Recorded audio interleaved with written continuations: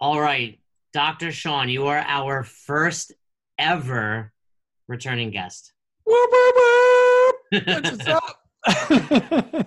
So, partly selfishly, I really enjoyed talking to you. I like talking to you. I've said this numerous times because whether we agree or disagree, it's a conversation.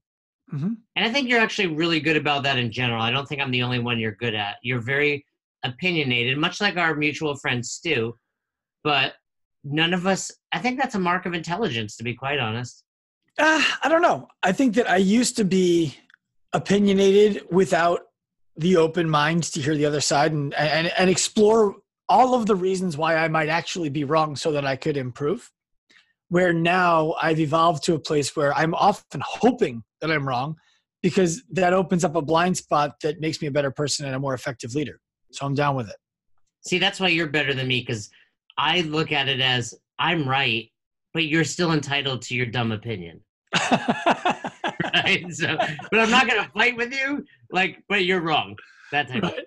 Well, look, anyone who's listening to this can probably attest. I should probably actually just double check it before I say this. Yeah. So last time we talked, I listened to it and I said some decent things, but my audio wasn't the best audio. And I had this conversation with Cleary, who's our media guy. I'm like, our audio is fine. He's like, it literally sounds like you're talking in a bathtub. You need to get a new microphone. So we got a new microphone. I'm like, all right, cool. So now we'll be better because he told me I was an asshole. Yeah, I mean, you may still very well be an asshole, but your mic is better. Yes, exactly. So, we have always kind of have an ongoing communication online, offline, but recently you put up a post that all of your posts catch my attention on your social media, Active Life RX. But I thought you asked this particular question really well. So let me ask the question that you posted, so our listeners have an idea, and then let's discuss it for a minute. Yep. So the question was, if it was impossible to become fitter than you are today, and it only took 10 minutes of training, 3 days per week to maintain, how much would you train? Because I've been contemplating that question a lot myself and with other people, but I thought the way you worded it, semantics, was really well. It made a very clear picture of what you were asking. Basically, why are you doing more if this much gets you fit? Mm-hmm. So my first question to you about that is, what was the catalyst? Obviously, it wasn't just like, hey, this question popped into my head. You must be seeing trends out there in the fitness world that caught your attention. Yeah, it's that, we have the good fortune, both of us, of having been influenced by CrossFit. And that influence absolutely catapulted my life trajectory. It changed the way I looked at fitness. It changed the way I looked at effort. It changed the way I looked at intensity. It changed the way I looked at all kinds of things. And I've met some of the most valuable people in my life through that. What I've also seen in it is that there is what I believe to be a misinterpretation of the general population of what Greg Glassman intended when he says, constantly varied functional movements executed at high intensity.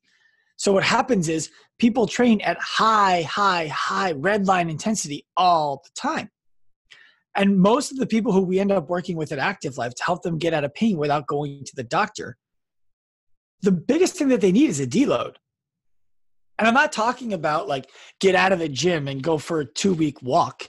I'm talking about, hey, you're training for 3 hours a day. Let's try 45 minutes. And what happens is I'll put if it's okay with you, we'll do a little mental experiment. Yeah, of course. Yeah. All right. I like to do this with some of the most elite athletes we work with. I'm one of them, sir. Yeah. Of course. It's the concept of mental toughness. Okay. So everybody who trains really hard would agree that if you're equally as fit as the next person, the one who's going to win is the mentally tougher one, right? Absolutely. You're doing a workout, you're identical, it's mental toughness is going to catch you through it. So I ask athletes what they think mental toughness means. And they tell me. So if I asked you what's mental toughness, what would your response be in terms of CrossFit and fitness and competitive fitness? Yeah, I mean, I'm going to give you what first popped into my head, and that was the ability to push through pain. Now, as I'm saying that, I'm probably falling right into your trap. I get it. But that was honestly that was the first thing that popped into my head. Yeah, and that's fine. There's nothing wrong with pushing through pain when appropriate. So here's what I do. I ask the athletes to close their eyes and visualize themselves in the following situation. You're working out at the biggest competition of the year, whatever it is for you. And it could just be in your gym. It could be Fridays. You love throwing down with your guys on Fridays. And you're pushing it.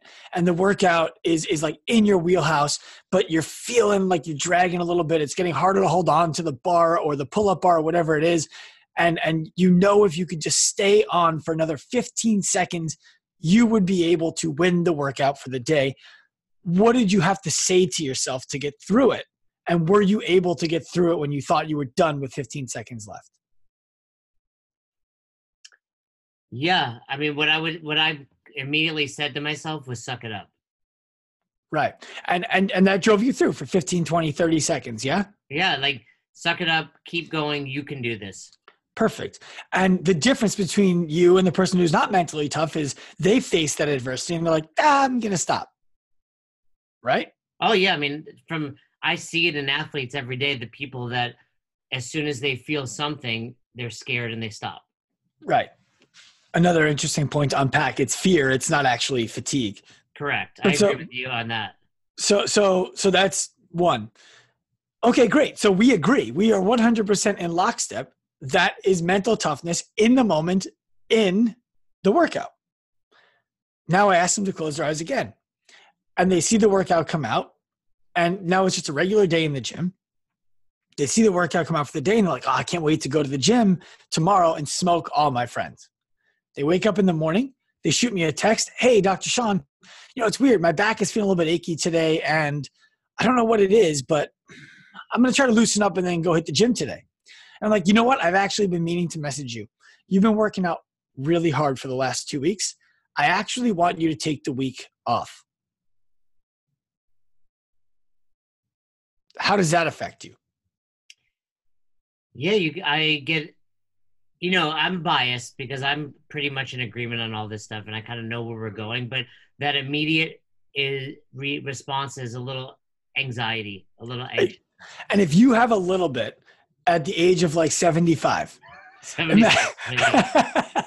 imagine the level of anxiety of the 25 to 30-year-old or even younger or older, whatever it is, the person who's really competitive day to day, who thinks they need that stimulus in order to be the person who they are, who they identify as.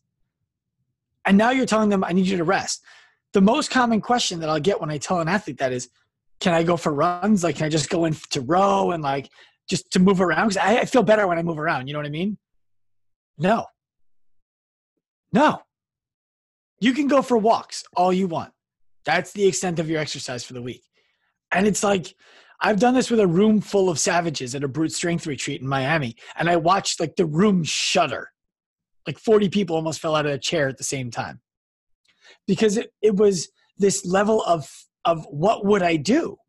I would lose all of my fitness in that week. What if you rephrased it as, but I promise you in a week you're fitter? It's implied. So I could do that, but it's still right. Implied. It's implied your body needs rest. We are all smart enough to know you grow, you recover while resting. But there's something in that gap there. Yes. So the person who I had this conversation with that had the most transcendent response to it was Lindy Barber, because she was training at the time on CrossFit Mayhem with Rich, who we've also worked with, and with Tasia, who we've worked with Matt Hewitt, who we haven't worked with. But that's a team that just eats volume. They just take it and they work through it. And so for her, I'm like, that mental toughness for an athlete, complete mental toughness. You need to be able to push through a workout. But complete mental toughness is actually not being able to push through as much as it is being able to make difficult decisions that will allow you to push through when you need to. And one of those decisions might be taking a week off from the gym. So in that scenario, how do you influence her when the response can very easily be, well, we just won the CrossFit Games, yes. Or we've won, this is obviously prior to that, we won last year, we came in second. Mm-hmm. How do you, they're basically. It's working. How do we change it? Correct. Right. Yeah. So awesome. Is that good enough? Are you good? Like, you're cool. That's as good as you ever want to do. It's as good as you ever want to feel. You've reached the pinnacle. You feel great. Like, was it good enough? No, I mean, that sounds like a similar conversation I have with clients about nutrition. Hey, you're coming to me for a reason. mm-hmm. Is that similar to what you're saying? Like, we're talking here because either something's breaking down, you're not feeling 100%. Maybe what I'm going to tell you will impact that. It's the same thing I tell people in nutrition. Is that good enough? If it were, we probably wouldn't be talking right now. Right.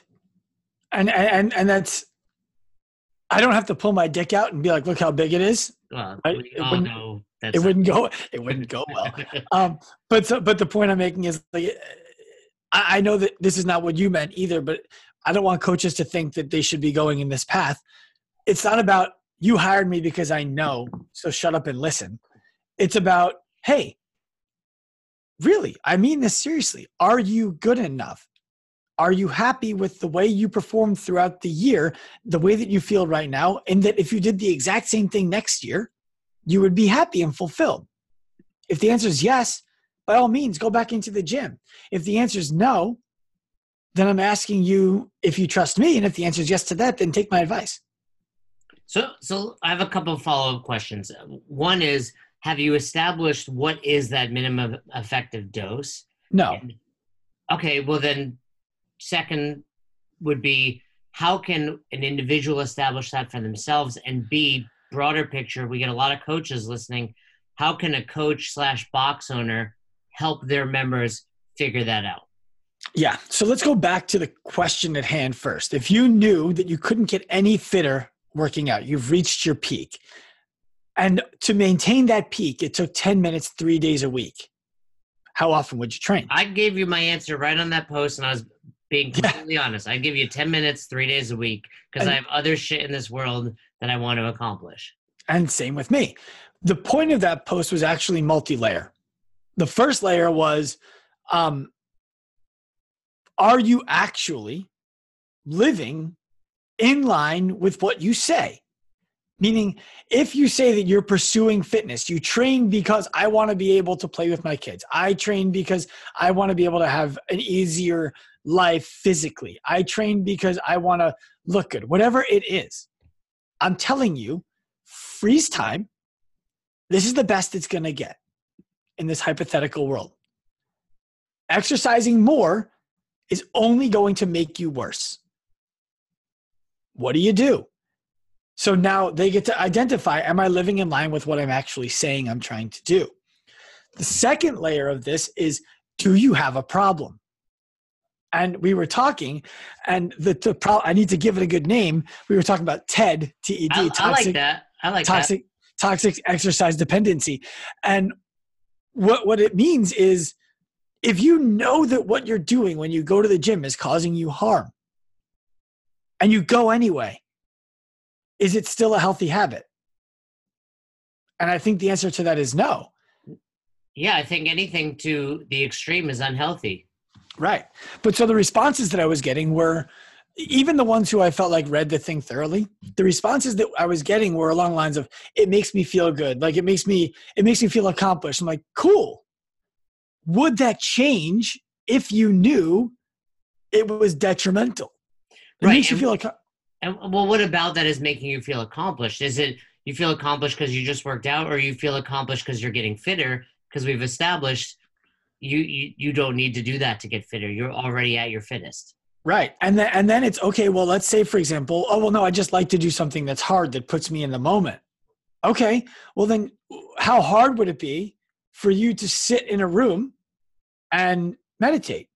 That's exactly where my mind just went. That's funny. Yeah. Right? Or how hard would it be for you to enroll in Brazilian Jiu-Jitsu or mixed martial arts classes? Like, that's hard. Why don't you want to do that?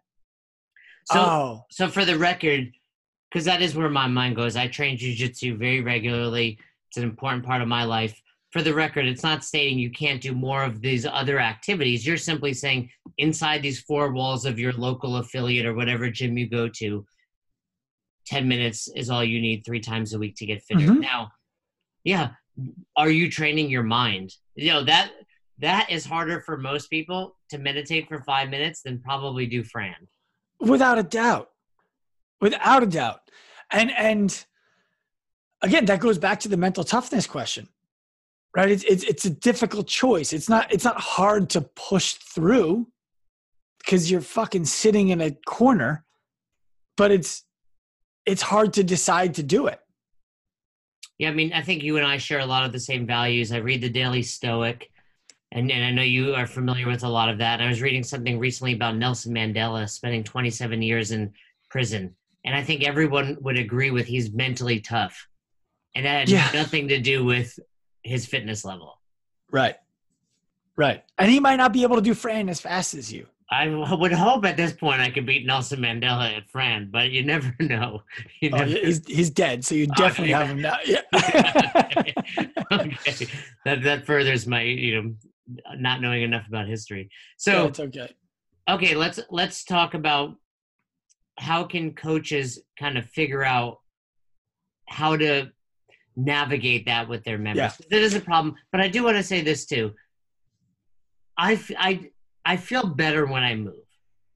Of course. So where is that balance? Now, I'm not saying I need to go balls to the wall to feel better, but I don't get that same feeling from a walk with my dog that I will from even just 20 minutes on the assault bike. So where is that balance? Yeah, I'm in agreement with you. And I want to be clear to people. I'm not suggesting you train 10 minutes 3 times a day. No, and we know 3 times a week. I know that, yes. Although I do think you can get pretty fit that way. You probably can. But the point was more that I just want you to go through the thought experiment of, am I living in line with my words? And do I have a problem? If you're not living in line with your words and now you recognize it and you still want to do it, either your words need to change or you have a problem. So I wanted to open people's eyes up to that part of themselves. The way that a coach can help their clients navigate this landscape of what am I supposed to do is it's more difficult than it is for the individual, but it's by setting processes in place that allow the coach to understand how to meet the client where they're at each day. So I'll give you a very simple example. Let's say your member's name is John. Okay. And John comes into the gym and he's one of your top 10 athletes in the gym. The guy's fit. Comes into the gym and you ask him, hey, John, how many hours of sleep last night? 7, 8. Cool. Stress?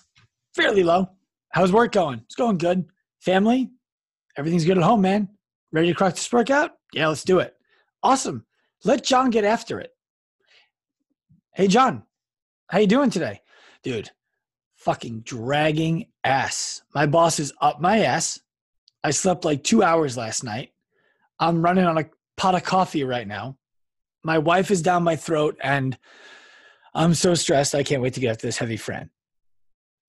Like, do you, coach, have the relationship with John to say, you know what? I think heavy Fran's actually a bad idea today.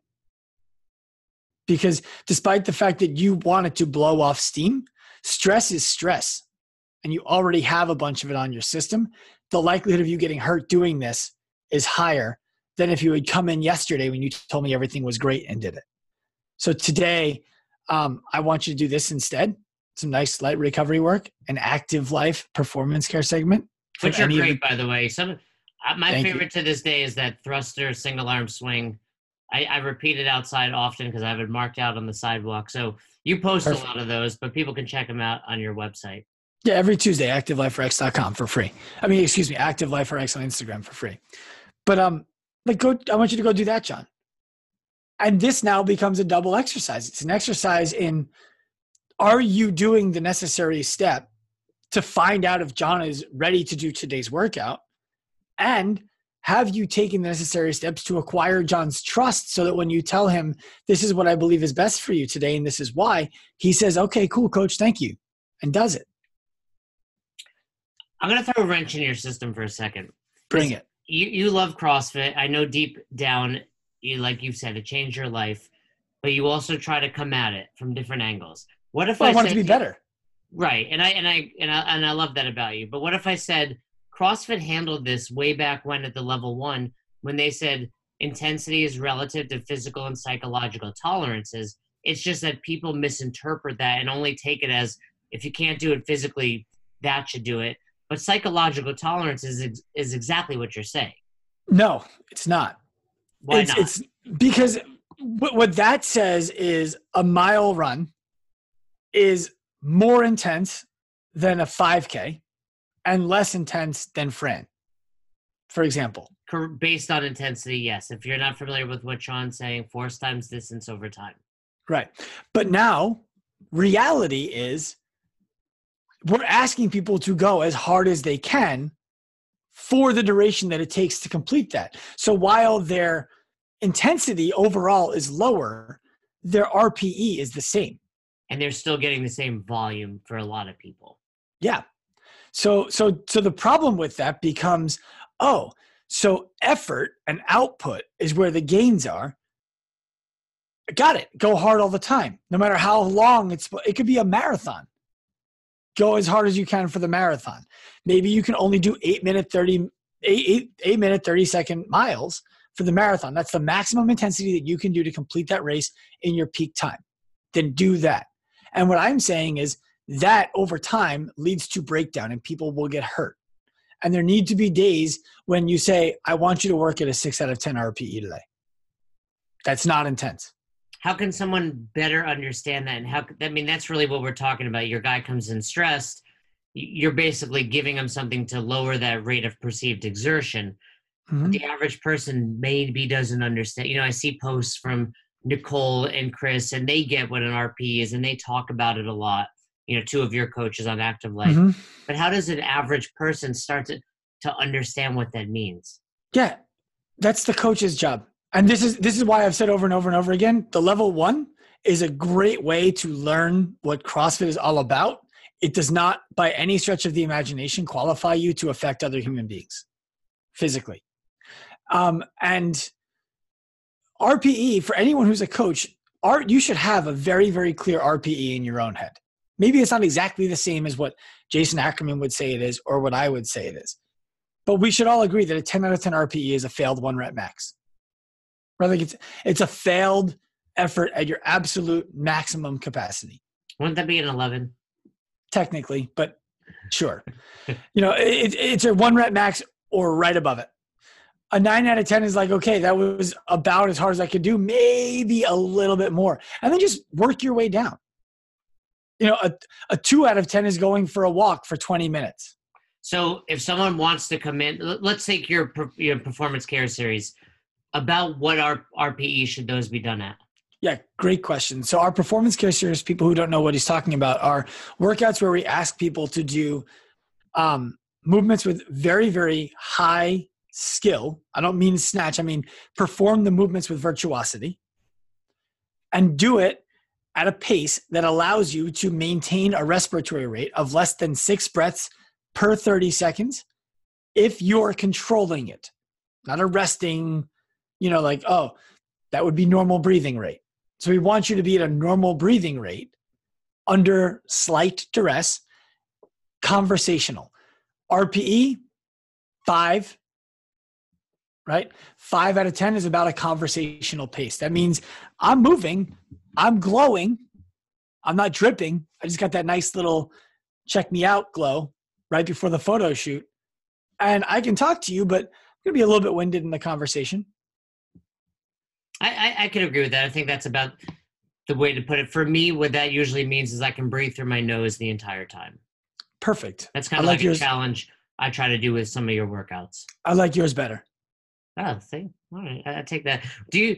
Have you used the Whoop or Hoop, whatever they go by? I haven't yet. They sent me one for they sent me one. What's that? No, I don't know. Maybe. But I haven't used it yet just because I'm not looking to create a new habit right now. I'm just curious because I'm wondering how much, if someone has one of those, if they measure recovery, so they say. I've never used one either, but I'm wondering if someone using that could have a better understanding. My concern with that is it will put you in a false sense of feeling good or bad. Hmm. I've heard both sides of it. I've heard people like Jared Stevens. I don't know if he still feels this way, so I'm not speaking for him. But at the time, he was like, "Yeah, it just stresses me out. Like I feel good today, but it tells me I'm strained and I want to train. And I slept well last night.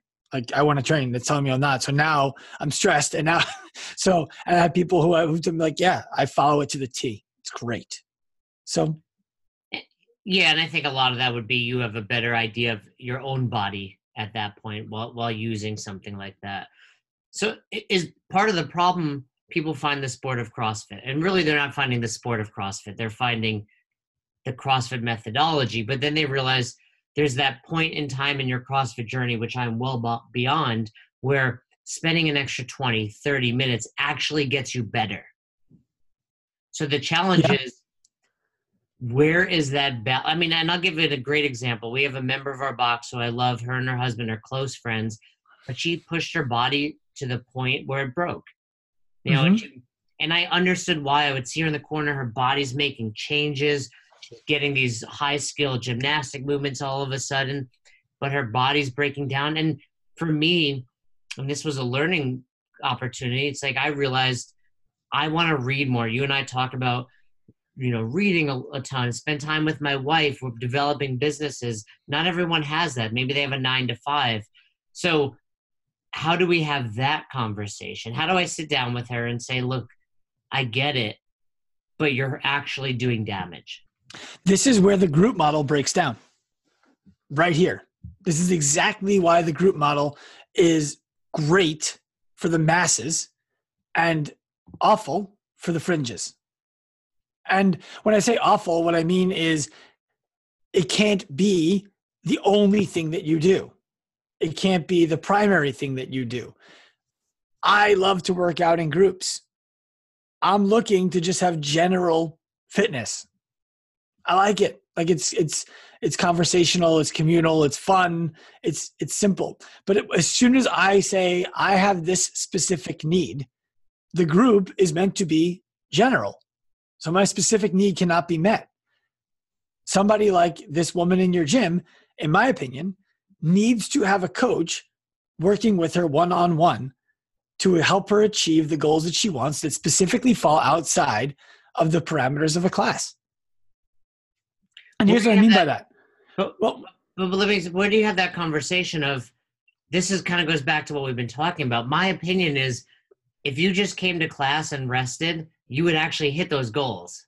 But somewhere in your mind, you've determined, no, it's more, it's more, it's more. Right. Because the thing is this. Let's just say, for example, let's take a very specific goal. Let's say you want to snatch 250 pounds. Okay? Just random goal. Assume I can't do that already, but sure. Right. Exactly. So every time that you come to class and we're doing burpees and running and box jumps, you're not moving closer to that goal. Right. I can get you to that goal faster working with you one-on-one. Now, if you come to class, do burpees, box jumps, and running, and then you're like, well, now I need to do my extra work for my snatch. Now your 1 hour of work became an hour and a half, 2-3 hours worth of work because you didn't have the guidance. And then you have these coaches out there who will tell people like, oh, you don't have whatever movement, just do more of it until you have it. And that works until it stops. It works until it becomes detrimental. And that's why we need to professionalize coaches, because then you have a coach that is working with this individual and saying, hey, you can come to these classes this week because maybe these are the days that fit your goal and your programming, but then I need you to skip that day of running and burpees and box jumps because I know your goal is to snatch 250 pounds. Right. And you would say, hey, use the 4-9 model to pay your coach. 100%. That's where I'm going with it. You know what? It's funny. I'll touch on that real quick. I talked about, I shit on the 4-9 model for a while. You hate Chris Cooper. I don't hate Chris Cooper. I don't even know Chris Cooper. He's a very nice guy. I'm sure he is. I have no problem with him as a human or his company. That is an oppressive way, oppressive way. There might be 2 P's to pay your staff. It just is.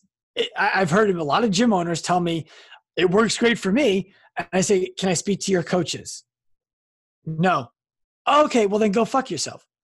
But that aside, I apologized for the way that I came about. I don't know if you saw that or not. I was contrite. I didn't see an apology. Where was it?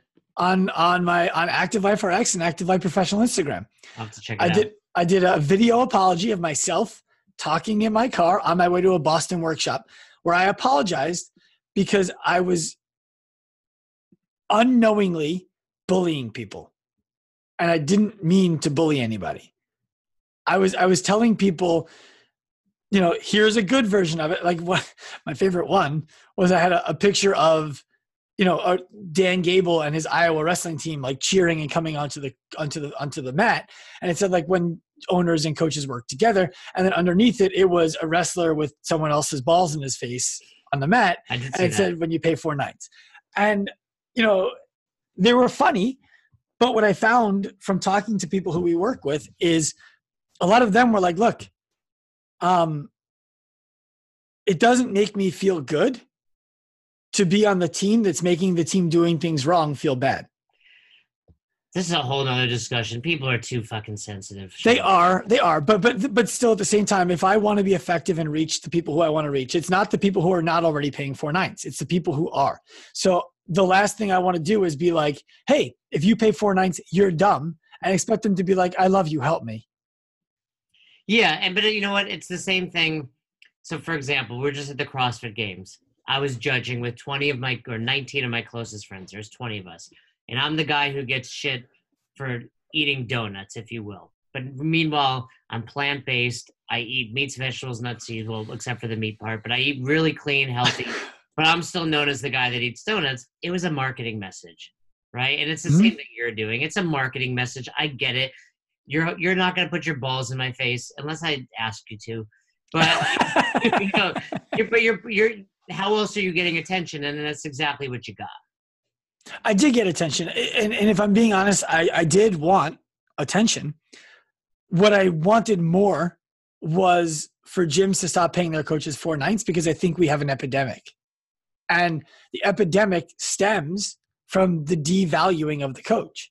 And once the devaluing of the coach occurs, the follow-up is the gym is less valuable. Right? You're a service entity, and now you're devaluing your service provider.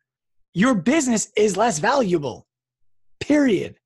And everybody who I talk to about this, when we go to like, well, how am I supposed to pay my coaches more and me still, get paid? I'm like, you don't have a problem where your coaches make too much money. You have a problem where you make too little. So it's not about one of you can make a living and the other one can't. And that's where this all starts. Because really, as a gym owner, myself, a former gym owner, my goal in talking about this was not like gym owners are assholes, you got to pay your coaches better. It was gym owners. I've talked to hundreds of you, and you're not making money. And you have this issue where you feel like the chasm is I either make money or I help people, because you can't possibly help somebody and take their money at the same time. And that's not true. And then you start being told, oh, the reason you're not making money is you're paying your coaches too much. Pay your coaches less. And then they start paying the coaches less. And then it's like, okay, well, now I'm making some money. Awesome. Your fucking staff just quit. or they're staying with you and they hate you. Yeah. And this was we had a client of ours who actually ended up leaving our service because of my my assault on the 4 nights. And I had this conversation with her. I said, look, here's the thing. I'm not suggesting that 4 nights pay is wrong. I'm really not. Because if your gym can demand $200 a training session and you can pay the coach $88 and all they got to do is show up and coach, you're going to have coaches lining up. But when you ask the coach to do the sales, the marketing, the prospecting, the servicing, the relationship building, the retaining, the re-signing, all of that stuff, you're not doing that anymore. And then you say, we're going to charge $70 because if we charge more than that, members won't pay it. So coach, you're stuck at $31 an hour. Do the math and tell me how that coach is going to live a life. It's fucking impossible. But I do think you touched on something interesting there. It's not that the 4 nights is inherently bad. It's that some of the practices behind it are. Well, no. Yes and no. 4 ninths, 7 ninths, 2 ninths, they're all inherently bad. Right, because they're fixed. Yes. And you know, Yes. and to give a shout out to Cooper, before him, no one was even getting people one-on-one training at CrossFit. So I think he did.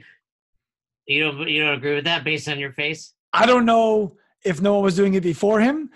I know I still don't think people are doing it. And that's why we have, I mean, gyms coming to us if I showed you my schedule, I didn't have a minute for lunch any day this week because I was talking to crushing Andy's mac and cheese. Mac and cheese. And yeah. So because it's gym owners are like, yeah, everyone's telling me I should be doing more personal training in my gym. And it's cool, but I don't know how to do it. And no one's telling me how to do it. And I've talked to gyms who have worked with all of the mentors and they still don't know how to do it. And it's frustrating because the things that they tell me are this. They tell me, my members don't want it. Your members want outcomes, period. They don't want personal training because you haven't created the value around a personal training session. So it comes across as expensive group class done by yourself. That's not what they want. That's reason number one. Number two, my coaches don't want to do it. Your coaches don't want to do it either because A, they're hiding. They're hiding in the group. They're not a good coach, and they know that. And if they had to help somebody actually get from point A to point B faster than the group could, they don't think that they could do it. So they're hiding in the group class. Or another reason my coaches don't want to do it, your coaches won't tell you this, but they're not incentivized by the amount of money that they can make to do it when they're paid 4 nights to go out and put themselves out there emotionally to hear no over and over again from members who they now feel ostracized from when they would have gotten $31 for the service if they had gotten a yes. And is that what you're teaching these people in your group? We're teaching them a fucking myriad of things. So when we're working with a gym, so we have, I didn't want to, I mean, whatever, I'll make it what it is. I didn't come on here to be like, hey, here's why you should buy our immersion. Here's why you should buy our ProPath. But I'll tell you the difference right now so you understand. Well, I think you should because it is a little confusing online. Well, that's because you've been on the old website. Okay. www.activelifeprofessional.com. Very, very, very simple. And you have like 7 Instagrams right now. 3. Active Life Professional, Active Life RX, and me. Yeah. So the way that this all worked was we did a workshop once and we thought that nobody would care to come. So I was like, look, I'm going to make it an application process so that I could say we only accepted 8 people when only 8 people signed up, right? And 120 people applied in the first 24 hours. I'm like, well, that's pretty cool, but we have a problem now. I didn't really have an application process. So 60 of them ended up being invited to come to the first workshop. 60 people from 22 states and 5 different countries came to a workshop to learn how to assess. I was like, this is cool. People want to learn this.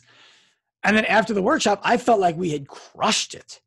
And Chris Spigner, who you know from 7 Mile Cross Strength and Conditioning or Strength and Fitness, he was like, hey, so now I know how to assess really well. What do I do with it? I'm like, well, you're going to modify athletes like this. He's like, yeah, but how do I fix those things? I'm like, okay. So we started our immersion course, which is a 13-week long course that follows the workshop and teaches coaches how to assess and correct problems that they find in their gym that are within their scope. We're not teaching to play doctor. And that was going fine. But then coaches were like, nobody wants to buy this. Like, how do I get people to actually buy this? So I'm like, oh, all right. So we put business into the immersion course and we taught them how to market, sell their services to the members who are in the gym. And now that's been so successful for coaches that we have a money back guarantee. If you take the immersion course and you don't make your money back before it's over, I will pay you out of my own personal money the difference between what you made and what you should have made. What does it cost? $2,500. So you say within 13 weeks, you will make $2,500 or more in personal training sessions that you got from what we taught you at the immersion course. How many times have you had to give money back? 0. I've never even been asked. Now, there are people who don't get it. They don't get to the end. They finish the course, but they don't make their money back. And I talked to them about it. And the reason why they don't make their money back is because they weren't ready to do the things that we asked them to do, and they acknowledge it. And I'm like, would you like a refund? They say, absolutely not. I'm going to do this and it's going to work. I see what everybody else is doing. We have a coach in New Jersey. Her name is Samantha. She went from making $340 a pay period to making just about $4,000.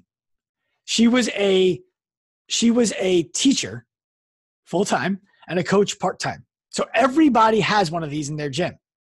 She was a part-time coach and a full-time teacher, and she wasn't fulfilled as a teacher where she was. She would love to have been a coach. We taught her how to do it. She's trending to make $100,000 this year. Oh, yeah. I mean, Chris, who you bring up, he's crushing it. Chris, too. Yeah. Chris, too. And he's down the Cayman Islands. So we have another coach in South Carolina named Jono, who we did a podcast with. He 4X his income in under 6 months. We have another coach in Minnesota who needed to build his gym up. He built his gym up, sold it, and moved. We have coaches everywhere. A guy in Virginia who quit being a SWAT team member. Now he's making $100,000 plus a year as a CrossFit coach at a gym in Virginia. Like, this works really, really, really well. And it actually worked so well that we ran into problems where the coaches were like, I'm full. How do I grow my business more without being able to do more? And their gym owners were coming to me like, hey, so really cool about my coach. How do I? He's making more money than me. Yes. How do I do this as a gym? So we created our Pro Path, which is for gym owners. And the Pro Path is where we teach, the first thing we do is we teach value. It's our VAST system, our VAST system. First thing we do is we teach high value skills. Nobody's buying personal training from you because they don't care about what you think they should care about. You want their snatch to be better. You want them to get more muscle ups. And they're like, yeah, I don't really care. I'm here to get fit. Or they say, okay, cool. And they buy 5 skill sessions from you. And then they're done. And you're like, man, it would be impossible to sell everybody 5, like over and over and over again. So we teach them how to create high value by being able to better assess their members and provide solutions through correction, which is our immersion course. So when you buy the Pro Path, everyone on your staff gets our assessment workshop and our immersion course. Everyone. Then the second workshop that we teach is how to put on your own workshop. We're already doing that during the immersion, but now we want you to bring people from the outside. Everyone's out there running 6-week challenges and lead magnets and all this stuff. How about you get your members to refer people without giving them $50 for the service? Right? How do you do that? So we teach them how to do that. Then there's an immersion that follows that's 12 weeks long to make sure that they're executing. Then the third workshop is sales. Nobody wants to be seen as the pushy, sleazy salesperson in fitness. Nobody got into fitness to be rich. There is, however, a gap between being rich and being poor. And it's okay to make money providing a valuable service to people. In fact, it's your duty. So we teach them how to sell. The person who walks into your gym and they're like, oh, wow, that's expensive. I got to go home and talk to my wife about this. They're not coming back. How do you overcome that objection to make sure that that person does what everybody in the room in the moment knows they need to do and sign up? We teach that at the third workshop. And then for 12 weeks after that, online, live, we teach you how to continue doing it. We make sure you're refining the skills you learned in the weekend, because as we all know, a weekend workshop is insufficient to gain, what's the word I'm looking for? Expertise in anything. You're talking about a year, basically, from it's a year. Finish. Yeah. It's a year. And then the last workshop is staff development. How do you develop a staff member? What does it look like on day 1? What does it look like on day 90? Bring them out. We're going to teach you. We're going to teach them. And then you're going to do it when you go back. So for what you're talking about, for the box owners, what would that cost for them? $20,000 up front or $2,000 a month for a year. And what I can tell, and so here's the thing, right? Money back guaranteed again? No. Most people look at that and they're like, wow, $20,000, that's a lot of money. People are spending $16,000 on gym launch. It's not that much. Well, they spend $16,000 and then they spend like $1,000 a week. But we're all online, by the way, right? Versus yes. Yeah. Which has its advantages too. But so of the gyms who are in right now who signed up 3 weeks ago or more, every one of them is break even right now. What I mean by that is it starts September 21st. That's when our first enrollment goes live. Oh, so it hasn't even started. This is your first run at it coming up September. Yes. Yes. So it starts September 21st, but we're telling gyms, if you sign up now, you get coaching until it starts. Then you get in, then you go into the machine. Right? People are hearing about it now. I'm going to post this episode shortly. So they're going to have an opportunity to still sign up before you kick off. We only have 5 slots left for the first round. Ooh, scarcity, Sean. Nice job. It's the truth. We only have 5 slots left for the first round, but we are going to do it again in January or February. So yes, do it on the solstice. Solstice. That's right. Solstice. But so the point I'm making is they're all already at $2,000 extra revenue per month, and we haven't started yet. But there's coaching ahead of the start, and there's gyms in there that have, in one case, 250 members, in another case, 83. And the gym with 83 is actually down 4 members from last month because they moved. Couldn't do anything about people moving, going back to college and stuff like that. And they're up $2,000. I like it. So activelifeprofessional.com is for that. Yes. Or that's for everything these yes. days. Okay. That's for the coaching side. And what's the one for just if a coach wants to take your course or the immersion? The immersion is the course. They can still. Is that what you're asking? You have your workshop that people can go to where you post pictures of with your group. Then you have the original 12. Yeah. Okay.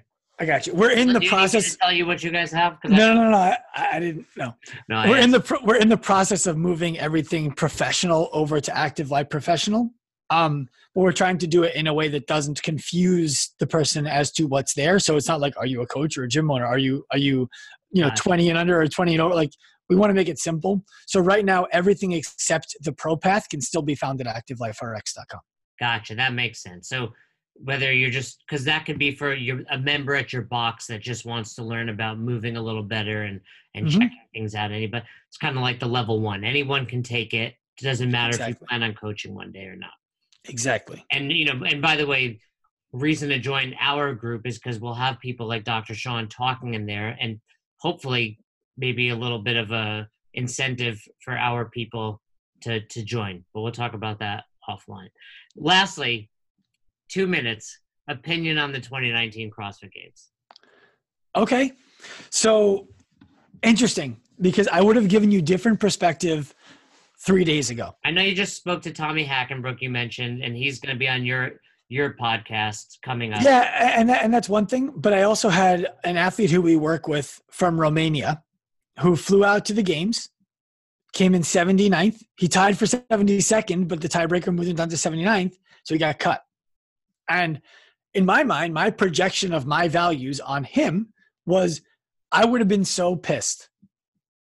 So I asked him, the reasonable question that everybody would want to know the answer to is, what was it like to fly from Romania to Madison to do a workout and then be like, hey, this was great.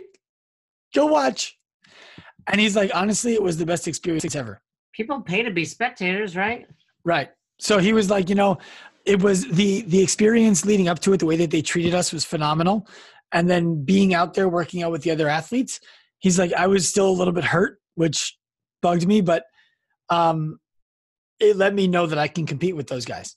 But there's no reason, he's like, there's no reason that I can't be in the top 20 in that group. And and he's like, so it was overall, it was a great experience. And I said, you know what? That's a really cool perspective that I hadn't thought of. So my overall take on the 2019 games after having that perspective is it's a 7 out of 10 instead of the 5 out of 10 that I would have given it before. Fair enough. I like it. The reason I take 3 points off is because I think that they could have done a better job of organizing the tests to decide who was on what cut. I think they could have made their final cut later.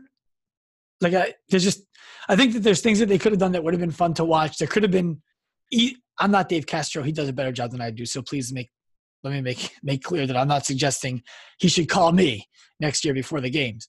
But it would have been fun to watch the whole group do Fran and just run to your finish mat when you're done. Like that. It's easy to set it up. It's easy to do it. I didn't think that they really got enough of the legit stuff before they cut. To the smaller groups you're suggesting. So maybe from like the 40 to the 30 to the 20 could have been a few more tests in there before making that cut to the 10. Yes. And I think people are losing their mind a bit. It was a learning curve, I'm sure, for those guys as well, meaning Dave and Coach and Justin Berg and those guys. So I'm sure they took notes. But I'm glad to hear that guy from Romania, I mean, I judged the guy from India who only got 2 rope climbs. So that's a long way to go to run 400 meters and do 2 rope climbs. But I put on a recent post, no doubt he's going to come back fitter, as well as the entire, continent. Well, and I think the reason why I take 3 points off is in direct relationship to what you just said. CrossFit needs to be like, I was bothered last year when Greg Glassman said, you watch the opening ceremonies and it looked like in America, like a 4th of July parade, right? Yeah. Because you said this is a test to find the fittest people on earth, and that just happens to be where they lived. Like, you marketed it effectively where that flag flies and not where other flags fly. So now you don't just start inviting people from places that aren't as fit to compete at the world's fittest competition because you want to grow your company, unless, and I'm all for, by the way, hey, we want to grow the CrossFit brand internationally. There's money to be made in China. There's money to be made in India. There's money to be made in Latin America. And people there need our help too. So we're going to invite their fittest people as ambassadors. It is no longer necessarily the fittest group of people in the world. Like, I love my guy, Severin, took 79th. You can't really call yourself the 79th fittest guy in the world. Right. And he was the 79th fittest at that competition. Correct. And that for me is really bothersome. Like, you don't get to have both sides of that conversation. I think that's fair. I mean, ultimately, the 2 fittest people were crowned, right? I don't think there's any debate without a doubt over that. And I think a lot of that will be improved year to year until it's sorted out. But in the whole spectrum, it's still a very young sport. Yeah, look, like I said, I think I said this last time we spoke, or I spoke, maybe it was Mike Cashew, somebody, but I'm not going to go ahead and pretend that I know better how to do CrossFit than the guys who started CrossFit. I don't know better how to do the CrossFit Games than the guys who do the CrossFit Games. And I'm not going to cast judgment on their decision-making. I'm just going to wait and see. My experience was such that the communication was poor. And then the messaging, I felt like, was out of line with the reality. And those things for me were bothersome, but I get it. Well, and going back to what I said about an hour ago, that's why you're an intelligent guy, because you realize everyone is entitled to their opinion and you are open-minded about it. So I got to wrap this up, but it's always a pleasure to talk to you. ActiveLifeRx.com, ActiveLifeProfessional.com, the 7+ Instagram accounts that you guys have. You can keep it simple. If you're a gym owner, ActiveLifeProfessional.com. If you're not, ActiveLifeRx.com. All right. Sean, a pleasure as always. You too, Jason. Thank you. Thanks again for listening to Best Hour of Their Day. And just so you guys know, it is bonus week. We're going to be bringing you an episode every day, Monday through Friday this week. And we've got some great interviews and episodes coming your way. Check out besthouroftheirday.com if you haven't already. And you can find us on social media at Best Hour of Their Day, or email us besthouroftheirday@gmail.com. We look forward to hearing from you.